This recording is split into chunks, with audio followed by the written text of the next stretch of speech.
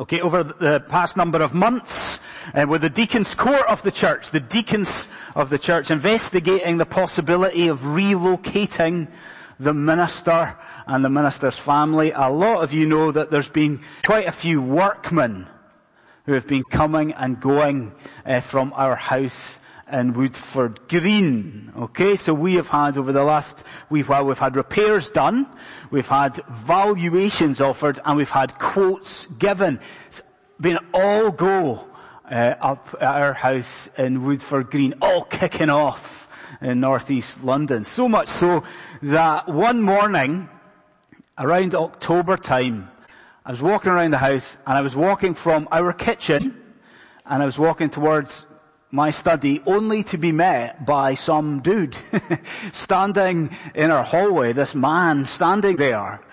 Now, it's not as scary as it might sound, actually. Despite the fact that I hadn't been at the forefront of organising the works, I knew who he was. Like, I knew that this was not a burglar. I knew that he was not here to rob us. I knew that clearly my wife had let him into the house.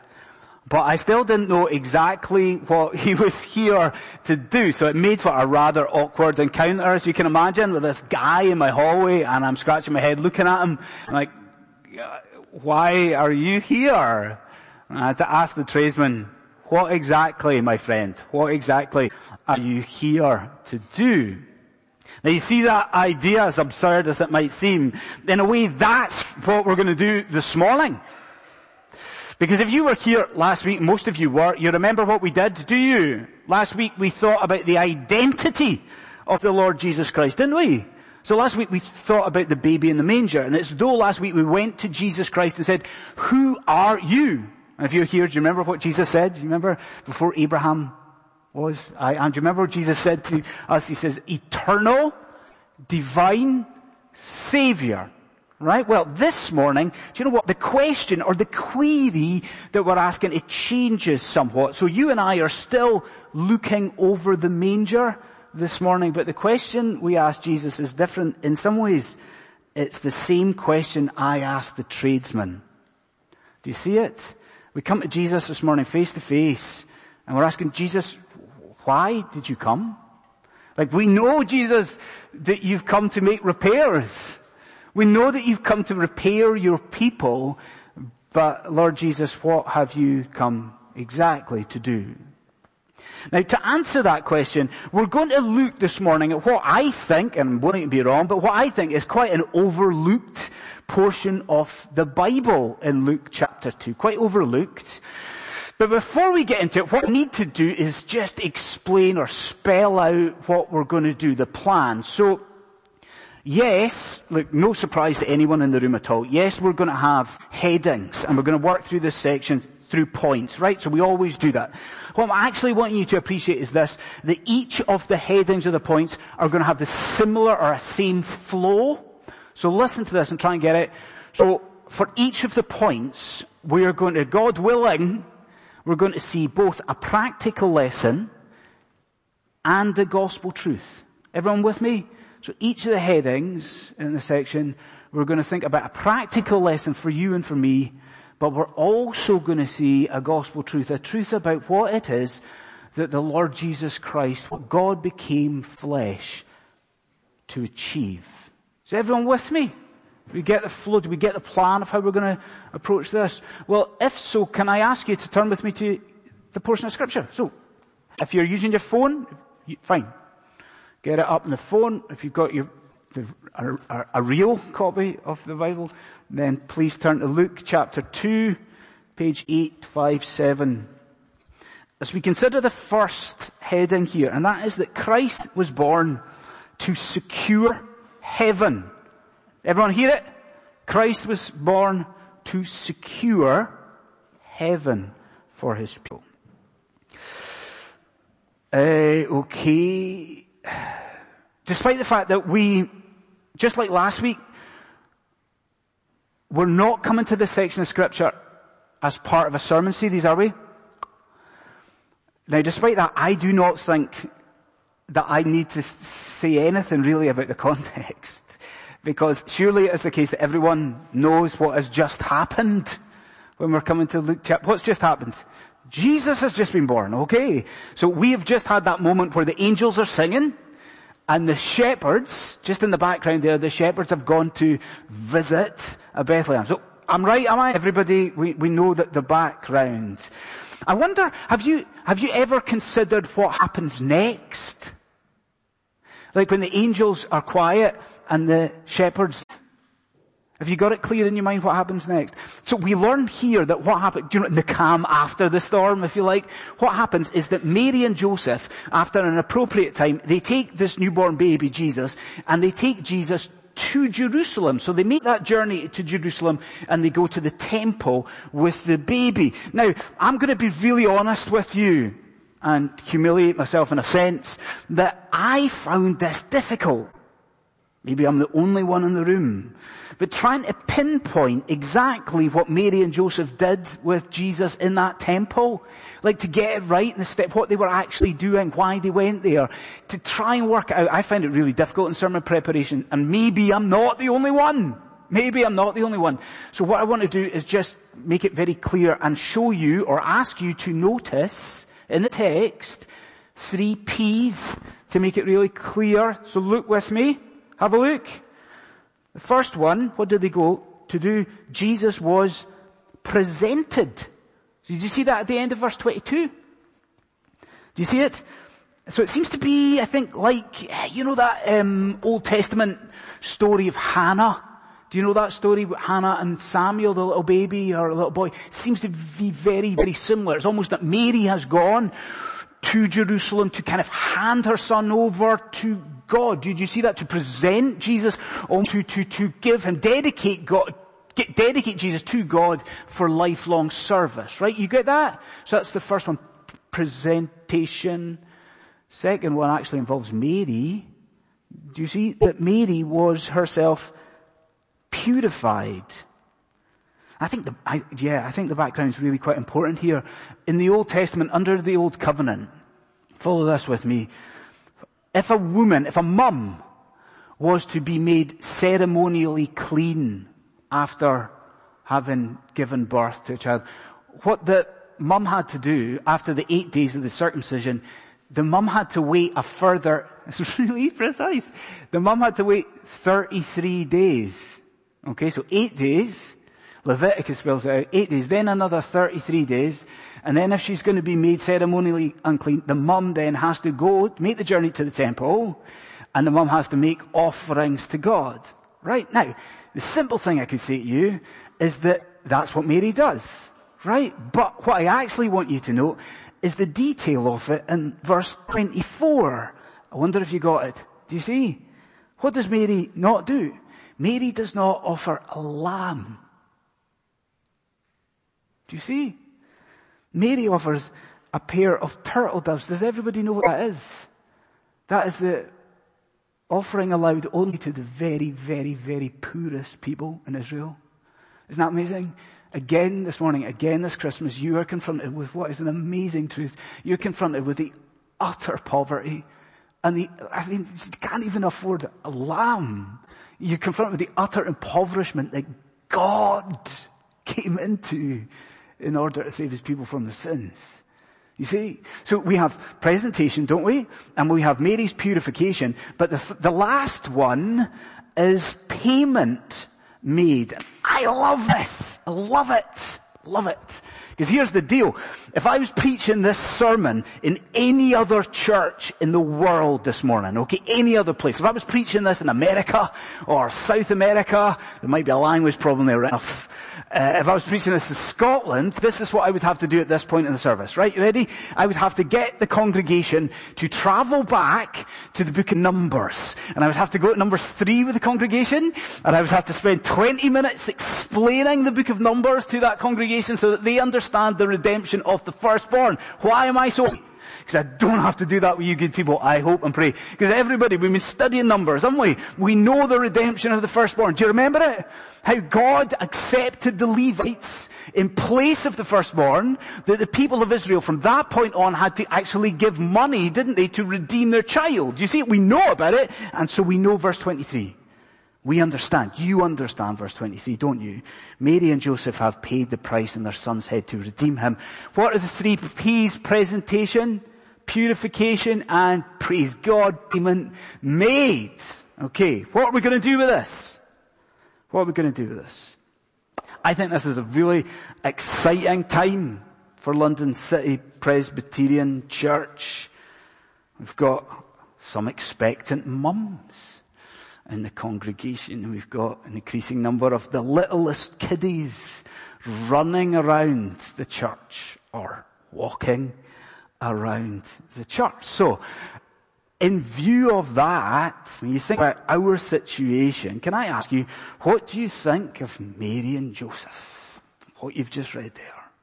Would you agree with your minister on this, that Mary and Joseph seem to be absolutely determined to raise their children in a godly way?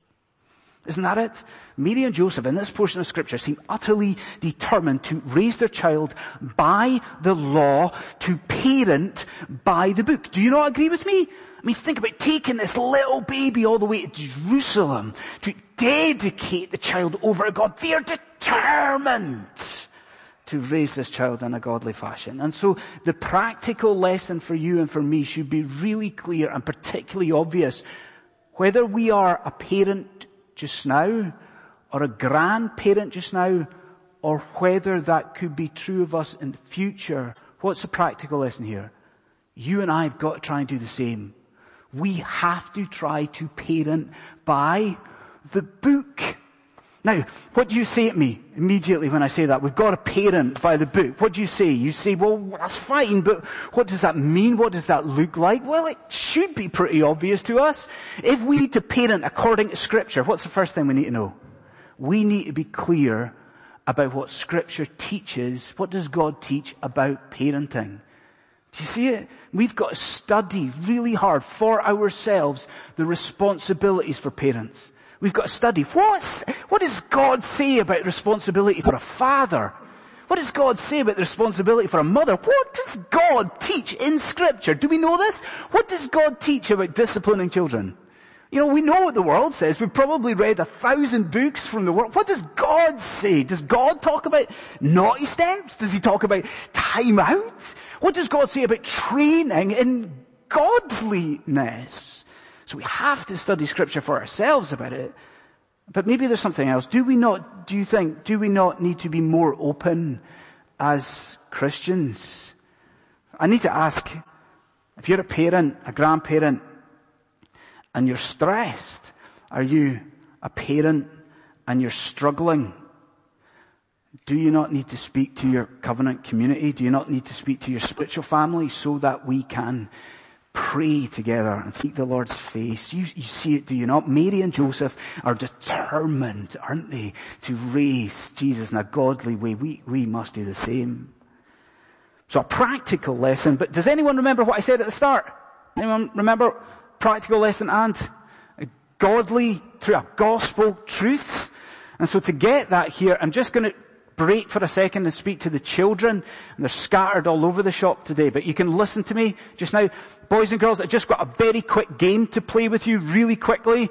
So all you need for it is your Bible. So if you look at your mum's Bible, your dad's Bible, or the one you're looking at just now. Okay, you ready for it? Here's the game. So I want you to look from verse 22 to verse 27. And boys and girls, I want you to tell me or to notice what idea is repeated time and time again. Have a wee skim of it. You don't have to shout it out. And the adults are not off the hook here. I want you to do the same. You see the idea that's repeated? Just nod if the boys and girls get it. I've got a few furrowed brows. I'll help you. Come on, I'll help you. I'll be nice to you. Look at verse 22. Look, the purification was done how? According to what? The law. Look, verse 23. The child is redeemed how? As written in the law. What's written in verse 24? Did you see? The law. Verse 27. What does the Holy Spirit mention again? the law. Do you see it, friends? In Jesus' infancy, the law is mentioned 100 times, 1,000, 1,000,000 times. It's just repeated and repeated. Do you see why, friends? We're standing before the Lord Jesus. We're asking, why are you here? What have you come to do? And what are we being told? We're being told and shown that from the very beginning, the Lord Jesus Christ had come to fulfill the law's demands. Isn't that it? Like, listen to me. Primarily, this section of Scripture is here to show you one thing. Jesus had been born to do what you can't do. Jesus had been born to do what I can't do. Primarily, this section shows you Jesus had come to fulfill, from his birth onwards, even in his infancy, to fulfill every element of the law's demands. He had come not just as God, but he had come to secure heaven for his people. How? By, from his birth, living a perfectly righteous life and fulfilling the law for you. And I reckon this Christmas, that should move us to praise, that we should not just praise God just for his identity, but we should praise the Lord Jesus Christ for what he's done. What has he done? God sent forth his Son, born of a woman, born under law, to redeem those under the law, that you and I might receive adoption as sons. He fulfilled the law for us. Okay, second thing, as we move on, Christ was born to extend hope. So Christ was born to secure heaven, and Christ was born to extend hope. Now, cards on the table, so to speak. Christmas can be quite a difficult time for a minister, for a pastor, because every year, annually, a minister is faced with the difficult decision of what to preach at Christmas time. Did you know that that was a stress for a pastor? It really is every year. Now, what some pastors do at this time of year is that they will preach a sermon series, and maybe you've heard of this, have you? They'll preach the sermon series, The Songs of Christmas. Have you ever been in a church?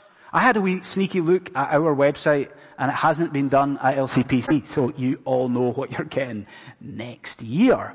But the songs of Christmas, the Advent songs. Do you see the idea? So week by week, the minister will preach maybe the angel song, and then Zechariah's song, and then preach Mary's song, preach Anna's song. We get the idea, do we? Now, what's the obvious thing for me to say? Obvious thing for me to say is that as part of that sermon series, the minister must deal with what you've got in your hands. Because we carry on in this section. What do you hear in your lugs? What do we hear? We hear Simeon's song. Okay, so let's have a look at it, just briefly. Simeon's song. Now, look at verse 25. First of all, who are we dealing with? Do you notice the detail that's given? He's a devout man. Now, don't let that pass you by. That's a beautiful detail, isn't it? A devout man. But even in this time of just utter irreligion and darkness in Israel, God still had his people. God still had a believing man. So you've got that. That's Simeon. He's a believing man. But then notice what it is that Simeon does. Because you're with me. Doesn't the timing seem amazing? Don't you love the timing? Because it seems to be just as Mary is entering into the temple, just at this moment she comes into the temple, so does Simeon. The timing's beautiful. And Simeon does what? He takes Jesus in his arms. Can you imagine it? This is a man who has God cradled at his chest. And Simeon lifts up his voice and he praises Almighty God. Now you've been promised at the beginning of the service. You've been promised a practical truth in a gospel lesson, right? Well, as far as the practical truth is concerned here, I've got to warn you in the sense that it's not very Christmassy. Because I really believe, as I've studied this portion of Scripture this week, I firmly, genuinely believe that what God does here is he teaches us about death. And I know you're thinking, this is not very Christmassy, man. Like, we want goodwill to all men. We want hope. We don't want death. But I'm right, am I not? Like, you can see the situation for Simeon. Simeon, it doesn't spell out that he's an old man, but he is certainly facing death. And he has received a promise from God, hasn't he, that he will not die until his eyes have seen the Christ and his eyes have seen the Savior, right? It's death. Now, what I want you especially to notice is how this man speaks about dying. So I'm going to ask you to do this, please. Would you look at verse 29 with me? Now I'm going to make it slightly different. I'll just give you a minute just to read verse 29. Because it's incredible. Look at it. Have you read it? Verse 29. Now, I'm asking you, how would you describe Simeon's attitude to dying there? What would you say? Would you say, well, Andy, he seems to be almost confident in the face of death? Would you say that? Yeah, he is, right, isn't he? Because he's speaking about peace. He's at peace with the idea of dying. But I'm going to say back to you, I think it's even more than that. And it's very difficult to describe. But would you not say that he almost is excited about the prospect of dying? Is it not almost that Simeon is kind of relishing the prospect of dying? Because look at the language. He says he praises God for letting him depart. Can you get your head around that? Praising God for allowing me to die. And it's a phrase that has the idea of actually being set free from slavery, set free from chains and from chains and from shackles. It's death and liberation to him. I mean, he's excited. You know that idea of a prisoner coming out of jail and they see their family and they're breathing in the fresh air. That's Simeon with death. He's excited about dying. Now, if you're in here this morning and you are not a Christian, like, does that sound like the most countercultural idea you've ever heard in your life? Like, I ask you a slightly different question too. If you're not a Christian in here, is that subject that we've just turned to there, death, is that your most feared of all subjects that I could speak about this morning? Like, is it true for you, if you're not a Christian, that you live always in the fear of dying? You're living, but you're petrified of dying. Is that you? If so, do you not see the lesson in the portion of Scripture? Do you not see what God is teaching you and showing you this morning? Listen carefully. It's only if you do what Simeon does that the fear of death for you will ever diminish. Did you hear that? Only if you do what Simeon does will you ever know that fear of death subside. Only if you take to your chest, to your heart, the message of the good news of God. Only if you see, as Simeon does with your eyes, the eyes of faith, only if you see the salvation of God, only then does that fear move away and go. You see it. In short, what am I saying? Only through Christ, only in the Lord Jesus Christ does death lose its sting. But for the rest of you, like, if you are a Christian, I wonder, do you see the gospel light in Simeon's song, his words? And you know, to be frank, I mean it almost literally. I wonder, has anyone in the room ever gone down to Regent Street, Oxford Street for the switching on of the Christmas lights? Have you ever done that? I have never done it. But every year I say to myself that I'm going to do it. And I have never yet done it. But I imagine it would be a lovely thing to see, right? I think it would be a wonderful thing to see. You know, these are dim lit streets, just with the street lights, and then it's all dark, deliberately so that there's a contrast. And then suddenly what happens? What happens? Like, if you're standing at that crossroads, you know, everywhere you look, there's this beautiful, bright, shiny, dazzling light, right? It'd be quite something. Do you not understand that that's the idea that you've got here? Because we are standing before Jesus, right? Like that work when we're saying, why here? What have you come to do? And what does Simeon sing in verse 32? Look at it with me. Look at verse 32. Christ has come to be, look at the words, a light for who? Look at verse 32. A light for the Gentiles. Do you see what's been promised here? Do you hear the words of the song? This is an opening up, an expansion of the good news. This child born to Mary 2,000 years ago, listen, he had not come just to be a dimly lit Jewish candelabra. This son, this child born to Mary 2,000 years ago, he had come to be what? A dazzling sunrise across the earth. Who was the one in the manger? He was the light of the world. And I truly believe that we as Christians should be grateful for that. Shouldn't you be grateful for that? That the gospel is not ethnically constrained, geographically bound. It's good news for the nations. Because what does it mean? It means this Christmas miracle is for you. It means Christ has come. He has come to provide hope, but he has come for the Gentiles. He has come to provide hope for people like us. So Christ was born to secure heaven. Christ came also to extend hope. And then lastly, we close with this, Christ was born to divide humanity. Christ was born to divide humanity. I'm going to sound like a real grump when I say what I'm about to say. But it's true.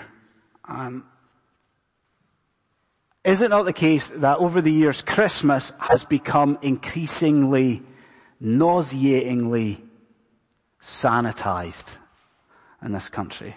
It is. I can hear myself and I sound like a real Scottish grump. You've got to don't get me wrong rather. I love Christmas. I really do love Christmas. But you know what I mean, don't you? Like Christmas is just airbrushed to make it really cuddly and fluffy and nice and easy. It kind of is, isn't it? Like the verses, if you get a Christmas card with a verse inside, the verse will be changed or like adapted or punctuated or cut off, and it'll be, goodwill for all people regardless of your attitude to God. Or the message of Christmas is kind of changed, isn't it? Love everyone at Christmas regardless of what, it's just Easter rivals it, doesn't it? With its chocolate bunnies and all sorts of stuff. But Christmas, you're with me, is kind of sanitized, just cuddly. Biblically speaking, is that right? Like biblically speaking, the message of Christmas, is it all sweetness and is it all just tinsel? Is it all just fluff? Is it? Is it? No. And as Simeon here continues his song, do you know what? I think we're confronted with like two really, really solemn ideas at Christmas. Look at verse 35. It doesn't get more solemn than this. Look at this. You've got at Christmas, remember, you've got this prediction of, do you see a prediction of suffering? Look at the brackets. Do you see the brackets?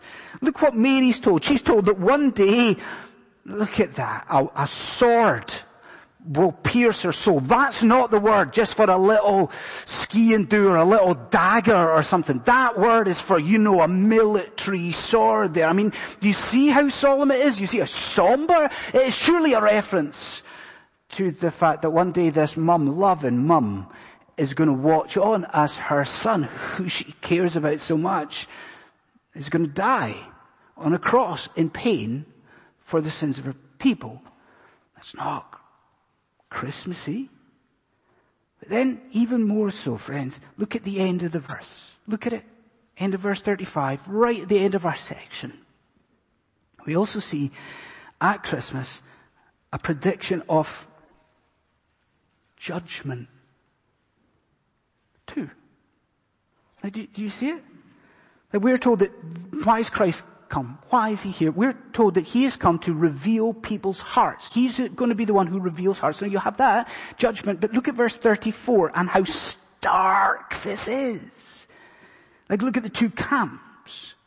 In verse 34, Christ is the one who's going to cause the rising of some, and Christ is going to come and cause the falling. Do you see the idea? We're thinking Christmas is all tinsels and it's food and festivity. And Simeon said that, no, you don't understand. The one in the manger is the dividing point for all of humanity. All of mankind either rises or falls. It divides on this one here.